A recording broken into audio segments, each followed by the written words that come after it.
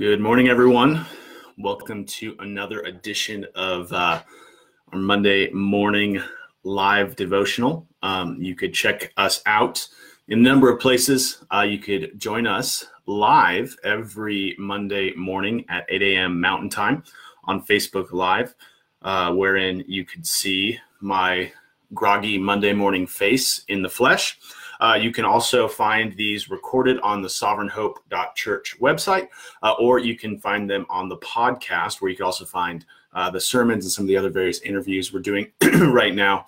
And for those who don't do podcasts, I'll make the appeal to you always and forever. It is so nice. You can put in headphones, you can speed it up, you can slow it down. Don't know why you'd want to slow it down, but because all you want to hear on a Monday morning is a more groggier, slower version of my voice. But you could do that from either the Google Podcast app or iTunes or whatever podcast app you use. You can just search Sovereign Hope Church. And we're continuing working through the F260 Bible reading plan. And we are today in Proverbs 1 and 2. We've been following the story of Solomon now. And actually, what you read on Friday for Solomon's prayer for the temple in 1 Kings 8 is one of my favorite prayers in Scripture. Actually, one of the passages which make me long for Jesus the most, because if you remember reading it, there's this cadence that Solomon builds out where he says, if we've sinned and we turn to your place, being the temple, and you hear from heaven, then turn and forgive us. And then later he goes on, if we've sinned and we've been taken away, and we turn to your place and you hear in heaven, then turn and forgive us. If the foreigner sins against you and we turn to your place, then hear in heaven and forgive us. And there's this repetition of when God's people, regardless of what goes on, whether it's sin, whether it's famine, whether it's persecution, whether it's exile, if they turn to God's place, God will hear them from heaven and forgive them. And that psalm makes me long for Jesus, because here we have Jesus on the cross crying out to God. He is being forsaken. God is not hearing his pleas. Why? Because now when we look to Jesus as the suffering Christ, as the true temple, we know that because God didn't answer Jesus's prayer to remove that cup, that regardless of our experiences, we could look to Jesus, the new temple, and know that God will hear in heaven and forgive. So I love 1 Kings chapter 8.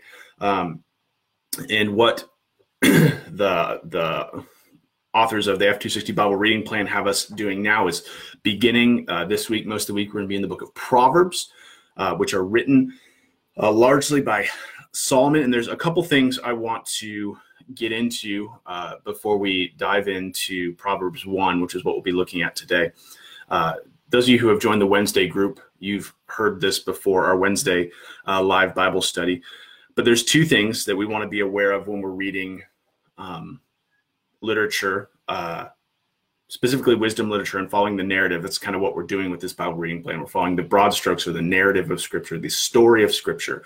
And the first thing we want to see is that David and Solomon form this pinnacle of God's rule of his people in Israel. And so if you envision kind of like a mountain peak, there's one side that starts at nothing and rises up, and that's David going from the shepherd boy all the way up to the kingdom of Israel.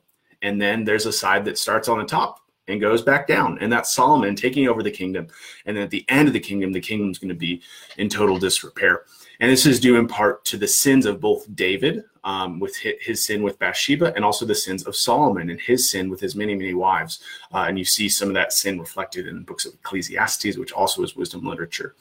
And so the David and Solomon connections in Scripture is this pinnacle that shows both the primacy, the golden era of God's people in Israel, where the kingdom was flourishing at its fullest, right?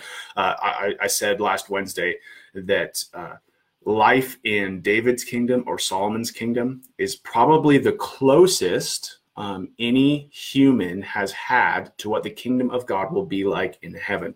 You had God's chosen king.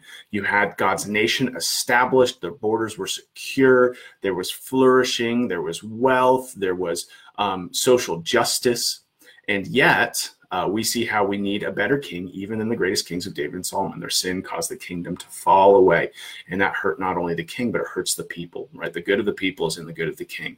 And that's one reason why this storyline is important for us. And secondly, we're beginning to read wisdom literature. So it's not just poetry, but it's wisdom literature. And in the Bible, there's a couple of books. Psalms has some wisdom literature. Proverbs is wisdom literature, which is what we're looking at. Job, Song of Solomon, James in the New Testament is wisdom literature. And why is it important to understand wisdom literature when we read it? Because if we don't understand the nature of wisdom literature, we are going to constantly be frustrated with God because he doesn't seem to be true to his word. Because we'll read things in wisdom literature that talk about the flourishing of the wise, the flourishing of those who repent, those who, like I always use the example, Proverbs says, train a child in the way in which he should go and he will never depart from it. And yet we have godly parents who have raised their kids, and one of them or all of them perhaps do not follow God. Does this mean God's word is not true, that his wisdom is not wise? No.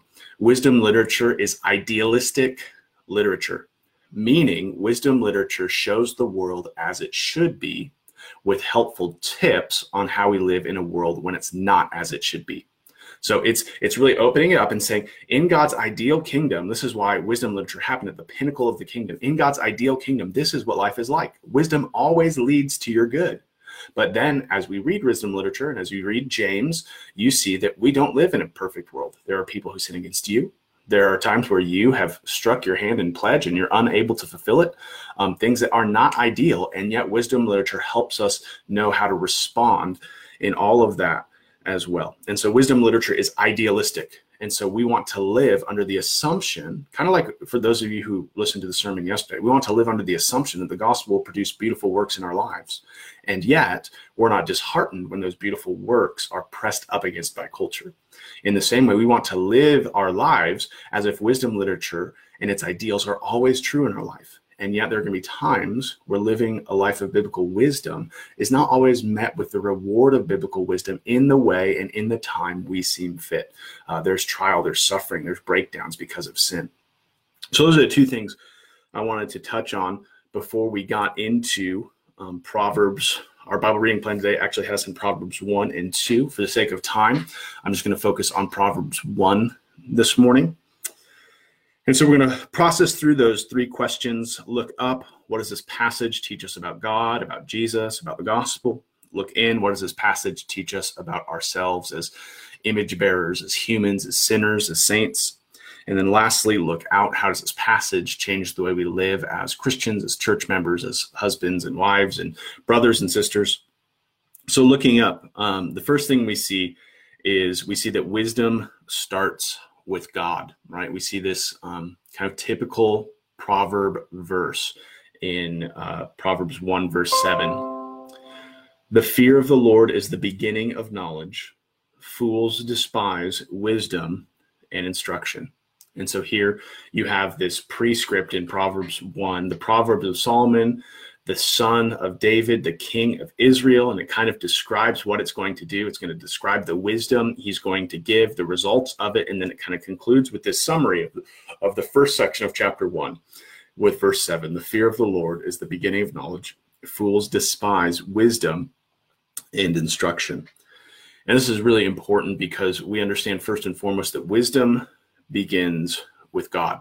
And this means that God doesn't need wisdom. We need wisdom.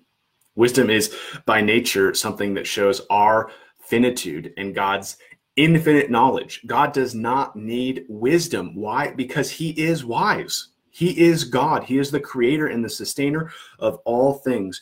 And this is something that is so necessary for us to recognize, because our world is always going to stress and stretch places where we see and recognize the need for wisdom. In fact, you get on social media today and you will have 8 friends posting 8 things about COVID-19 from all sorts of different perspectives. And we recognize that our world needs wisdom. We don't know what is going on in our world. We don't know which news article to believe. We don't know who can fix it.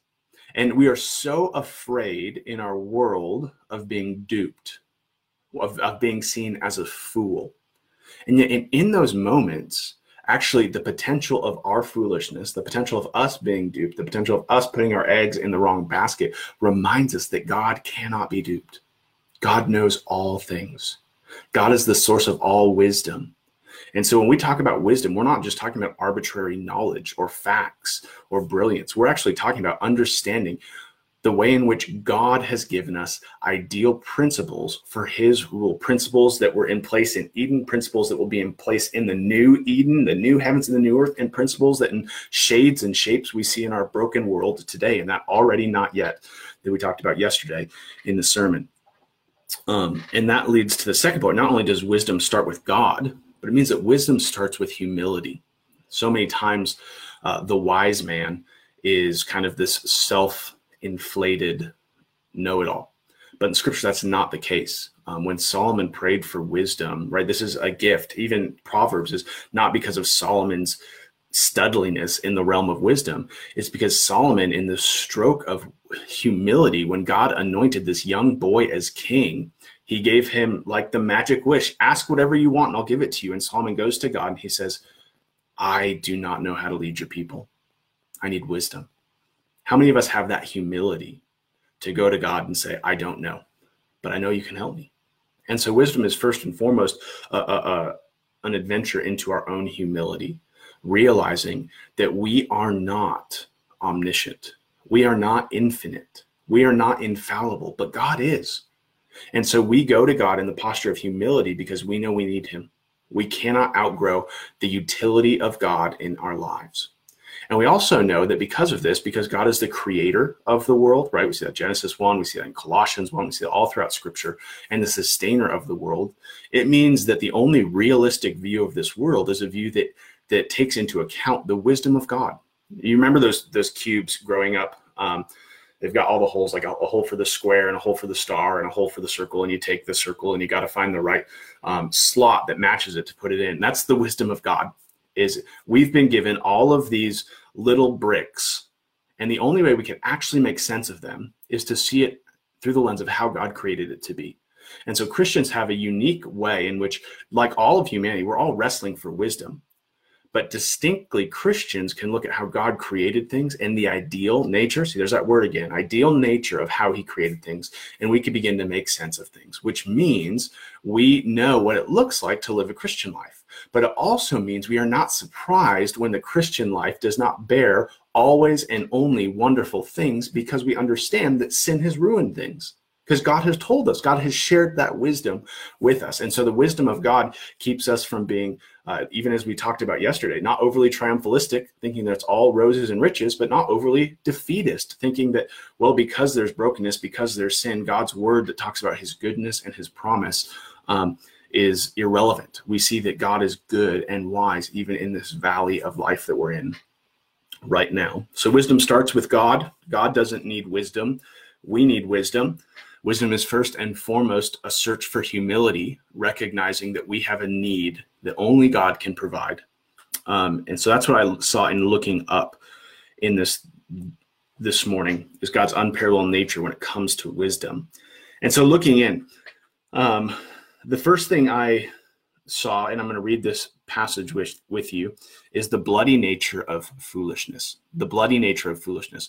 That's kind of a weird thing to say, but maybe you caught up on this. Here we are in Proverbs. We're talking about idealistic nature. We're talking about wisdom and riches and all of those things that we typically think of when we think of wisdom in Proverbs. But look at what it says beginning in verse 10. I'm actually going to read through verse 19.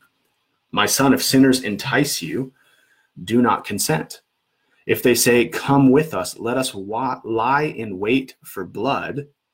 Let us ambush the innocent without reason. Like Sheol, let us swallow them alive, and whole like those who go down to the pit. We shall find all precious goods. We shall fill our houses with plunder. Throw in your lot among us. We will all have one purse. So now it goes back. So that was the call of the fool. And now Solomon is speaking to us. Wisdom is speaking to us. My son, do not walk in the way with them. Hold back your foot from their paths, for their feet run to evil, and they make haste to shed blood. For in vain is a net spread in the sight of any bird. But these men lie in wait for their own blood. They set an ambush for their own lives. Such are the ways of everyone who is greedy for unjust gain. It takes away the life of its possessors. And so we see kind of two sides of wisdom here, of wisdom and its corollary opposite, foolishness. And the first is that foolishness, which is not from this perspective, it's not looking at the world through the lens of God, but looking at the world through the lens of us, that we know what is best, right? We can fill our purse. That's what they're talking about. We'll all share one purse. We will have possession. We will plunder houses and take what is ours. It's going all the way back to Genesis chapter 3, where the Eve says God's holding out on you, or where the serpent says to Eve, God is holding out on you. And that's what foolishness is. And foolishness, we see, has two negative impacts on the world. First is it harms others, right? They're waiting in ambush for the innocent. And we think, well, if I'm being foolish, I'm not really like causing the blood of others. But when you think about how our actions are perceived, if we are not living in the way God has called us to live, then it's not going to lead to good. It is going, even if all people do is observe your foolishness. Again, we talked about this a little bit yesterday. What people are going to see in your life is a model of foolishness.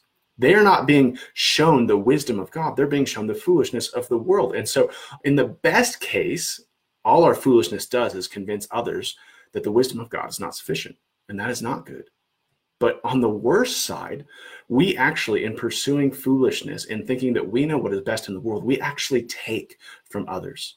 You see, when we believe in the wisdom of God and the goodness of God, we see that in the gospel, God has provided generously for all of our needs, which means we don't have to extract anything from anyone around us because God has satisfied us. But if we lose that wisdom, if we lose the truth that in Jesus God has given us everything, then we will naturally live our lives like our world, our economy, our environment, and our neighbors can actually give us something. And so we will, whether we know it or not, manipulate or extort those lives and those circumstances so that they might provide things for us. And so foolishness, not seeing the world through the lens of God's wisdom, will force you to view those around you as utilities and tools for your own gain instead of fellow image bearers in need of redemption of Jesus. But then secondly, it hurts you. Right? Solomon says this, for in vain is a net spread in the sight of any bird, right? It's foolish. Birds see the net. They're not going to fly into it. They're not even wise enough to hide your net. And then it says these men lie in wait for their own blood. They set an ambush for their own lives. And as we've seen all throughout the Bible reading plan so far, it's not that people want bad things. It's that they want good things, but they want them according to their desires and according to their wisdom and not according to God's plan and God's wisdom. And we so easily shortcut wisdom. We shortcut what God has said because we think we can gain it on our own. But in the end, that's going to hurt us. That's going to come back and bite us. It didn't work out good in the Bible. It's not working out good for us. It didn't work out good in church history. We can stop trying to think that our wisdom is better than God's wisdom. And we can realize that God has only good for us. God wants what is best for us. And so we can submit ourselves to him. And so don't lose sight of the bloody language that Solomon is using here when it comes to foolishness. It really does have a dangerous impact on the lives of others and the lives of us. And so that leads us to the second thing I see about my own heart in here is I see my infinite need for wisdom. If this is the end of foolishness, harming others and harming myself, I need something better because so often the only way in which I view the world is through the lens of my own wisdom. It's through the lens of pop psychology. It's through the lens of what culture says satisfies. It's through the lens of how my neighbors are living. It's through the lens of what my teachers are saying. But this is where we need wisdom and look at its effect and its source in verses 2-6. To know wisdom and instruction, to understand words of insight, to receive instruction in wise dealing, in righteousness, justice, and equity, to give prudence to the simple, knowledge and discretion to the youth. Let the wise hear and increase in learning. The one who understands obtain guidance, to understand a proverb and a saying, the words of the wise and their riddles. And so in one sense, Solomon concludes with something I was thinking when I saw, oh man, I'm doing a Facebook Live devotional on Proverbs, is that sometimes they're riddles and sometimes they're hard, and to figure out the wisdom in it is difficult. But that's true of all of us in this broken world, in life, in the already and not yet, life where Jesus has already saved us, and yet we are not yet finally and fully saved. There is going to be times of confusion, and wisdom takes determined effort to actually think and to consider and to ponder. And this is really helpful as we see wisdom here. The wise hear it and they increase in their learning. And there's this hearing of wisdom, and then there's just increasing from it, which means this is we often talk about the Bible. You'll hear it called like a guidebook or a handbook, and there's guide language in here. But when we think about godly wisdom, we sometimes think of it through the lens of almost magic. Like if we pray to God, he will tell us specifically and explicitly what our next move is. And we kind of wait on God for that next thing. And if he doesn't explicitly and specifically tell us what that next move is, we don't move forward. But that's not biblical wisdom. Biblical wisdom teaches us to learn and to see as if we are wise ourselves, knowing God's wisdom as the seedbed for that. And so I think I may have said that in a confusing way.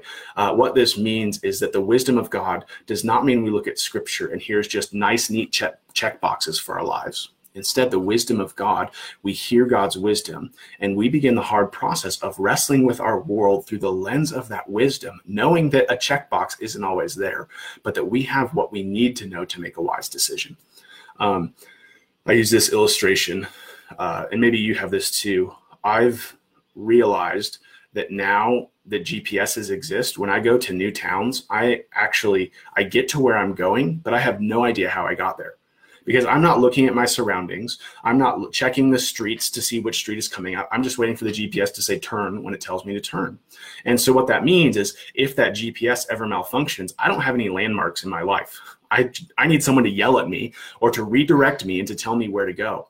Where I remember back in the MapQuest days, you kind of had to be aware with your printed sheets or with your atlas as to what was going on. And so if those checklists break down, you still had a general sense of where it is you needed to go.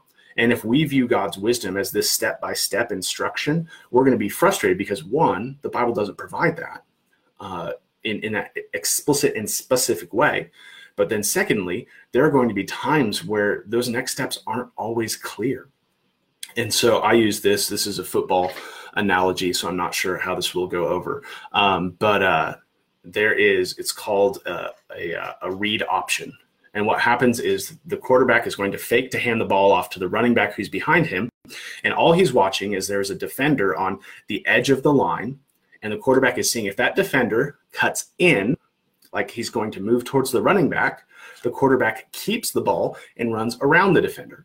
And conversely, if the quarterback sees that the defender, when he's faking the handoff, is staying on the outside as if he's going to stop and wait for the quarterback, then he hands the ball to the running back. And the case in point is that that's all he's reading. It could be that he makes the right read and some other defender makes a tackle for a loss. But the point is that he's making the wisest decision he can by looking at the one thing that's in front of him and saying, what is wise in this circumstance? And then he trusts the rest to the offensive line, to the rest of the players. And so in one sense, biblical wisdom looks at what God has called us to look at and says, what is wise? And God hasn't made us to be omniscient. Just because we make wise decisions doesn't mean that everything we do is going to result in a nice, easy touchdown. But it means that we're being responsible to think biblically and gospel-centered on whatever is there, and we trust God with the rest. And so I see in my own life the danger of foolishness, how bloody it is to me and to those around me. And I see that God's wisdom is not this nice, neat checklist, but instead it's beginning to view everything I encounter through the lens of the gospel, knowing that in any circumstance, God has given me the wisdom I need to actually make a decision that adequately considers the wisdom of Scripture, and I could trust God with whatever comes of it. And this is, at the end, you see the nature of this wisdom crying aloud in the street. In the markets, she raises her voice. At the heads of noisy streets, she cries out. At the entrance of city gates, she speaks. And so the good news is that we need wisdom, and wisdom calls out. And for us who are New Testament Christians, we look to Jesus in the New Testament where he says, someone greater than Solomon is here. Charles Spurgeon calls Proverbs the jewels of heaven's hill. And yet Jesus is greater than the wisdom of all of Solomon. And so if we want to know what wisdom looks like, we actually look at all of Scripture, Proverbs included, through the lens of Jesus, the ultimate wisdom, the ultimate wise man in Scripture. And so this is where I begin to look out in this, and to explain my looking out, how does this change the way we live? I want to read for you verses 24 through 33. Because I have called and you have refused to listen, I have stretched out my hand and no one has heeded. Because you have ignored all my counsel and would have none of my reproof, I also will laugh at your calamity.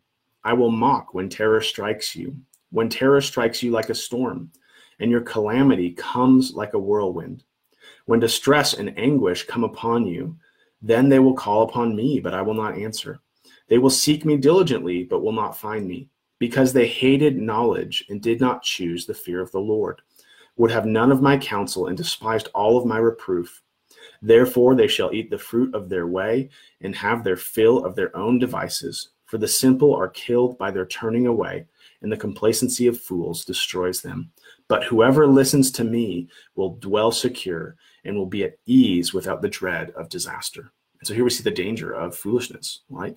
The foolishness is it turns us away. It turns simple away. They won't go to God. And even if they go to God, they don't have what it needs to receive the forgiveness of their foolishness. But that's where we see the goodness of Jesus, where in Jesus, he has called out in an effective way. He has called out for those who were once fools. We see in James chapter 1, kind of the opposite of this Proverbs, where because of what Jesus has done on the cross, if any of you lacks wisdom, let him go to God, who provides generously to all who ask. And so we have in our lives, we need great wisdom. We need wisdom to see God rightly, first and foremost. And Jesus has done that on the cross by coming to those who have turned away and restoring our hearts to God. But now as we live out this Christian life, we need wisdom because we live in this already and not yet. We can see God's ideals, but we are not in God's ideal world as of right now. And so we know that regardless of what we're going through, we can look to Jesus and we can know that he, in his gospel, in his love for us, in Proverbs being interpreted through Jesus, we know that he can actually give us wisdom. We might not know what the next 4 plays are, but we can look at that man who's coming off the line and we can say, how does Jesus change the way I respond to this? And we can trust God with the rest. And so in looking out, I see in my life a constant need to pause and to consider my current circumstances in light of what Jesus has done. And to ask myself specific questions. How does what Jesus did to reconcile me to God, how does that change the way I interact in this circumstance? To ask that explicitly to your own heart. And so I have actually 3 ways that we can go to Jesus when we have a need of wisdom. And the first is that we could pray. That's an obvious thing, but not to just pray in a pithy kind of American way, but to actually pray, to help make sense of our lives by praying through our emotions. How do we feel in this circumstance? What's causing us to feel this way? And to say, God, I know that I want to respond either in fear and run away. I want to respond in vindictiveness and be justified over this trial or this individual. But instead we go and we say, God, I want to see this through your lens. I want to act wisely for you. And then we can read. We can read Proverbs. We can go read the Sermon on the Mount. We could read James. We could read any aspect of the gospel. And in it, what the gospel shows us, it shows us God's heart for sinners. And it shows us the way sinners respond to God's heart. And so we see in that things that help us put off our sin and trust in Jesus. We see time and time again that it is not our timing that brings us safety and security. It is God's timing and trusting in that. And that grants us a pause. It grants us to consider what we're posting on social media. It grants us to pause and consider how we're responding to our children or to our spouses or to our roommates. And then lastly, when it comes to wisdom, not only do we pray, not only do we read, but there is a sense. Solomon says is to understand proverb and saying the words of the wise and their riddles, we need to ponder wisdom, right? We do not have a magic 8 ball that we shake and get immediate answers from. Sometimes what humble people do is they realize that they are too weak to make quick decisions. And so they wrestle with it in their heart. They wrestle with it in their mind. They invite others in to help them with it. And we begin to help others put together a piece of what Jesus has done. And that helps us understand how to act wisely in that moment. So when I see in this text, as I see, we have the danger of foolishness, which has been overcome by Jesus on the cross. But now we have Jesus, the great and true wisdom, which infuses Proverbs not only with the wisdom of Solomon, but the wisdom of redemption applied through Jesus Christ. And so might we be ones who see the exclusivity and goodness of God as the source of wisdom. We see our infinite need for it, and we go to Jesus daily so that we might be the wise man and not the fool. That our lives do not lay nets for ourselves or for others, but instead our lives are calling people to come to this infinite wise King who gave up himself, trusted in God's timing, and has shown us the way of the wise. So let me pray for us this morning. Thank you for joining us, and we will see you again next time. So let's pray. Lord Jesus, we thank you that someone greater than Solomon has come, because even your people who sat in the glory days of your kingdom, who heard Solomon, who saw his wisdom, who read his words, the wisdom of man was not able to change our hearts. And yet, Christ, you have come on the cross and you have lived Solomon's wisdom. And as a result of it, you have fulfilled the law. And now, by grace through faith, you have regenerated our hearts and filled us with the Holy Spirit so that we might act with the wisdom of God. And so, Lord, I pray that our lives are noticeably different. I pray that we humbly realize that every aspect of our life only makes sense in light of the God who created it and redeemed it for us in Jesus Christ. We pray this, that we would be a church who seeks wise living, not that we would look wise, but that God would look good. And we pray this in your name. Amen. Thank you guys for joining us. Have a good week. We will see you later.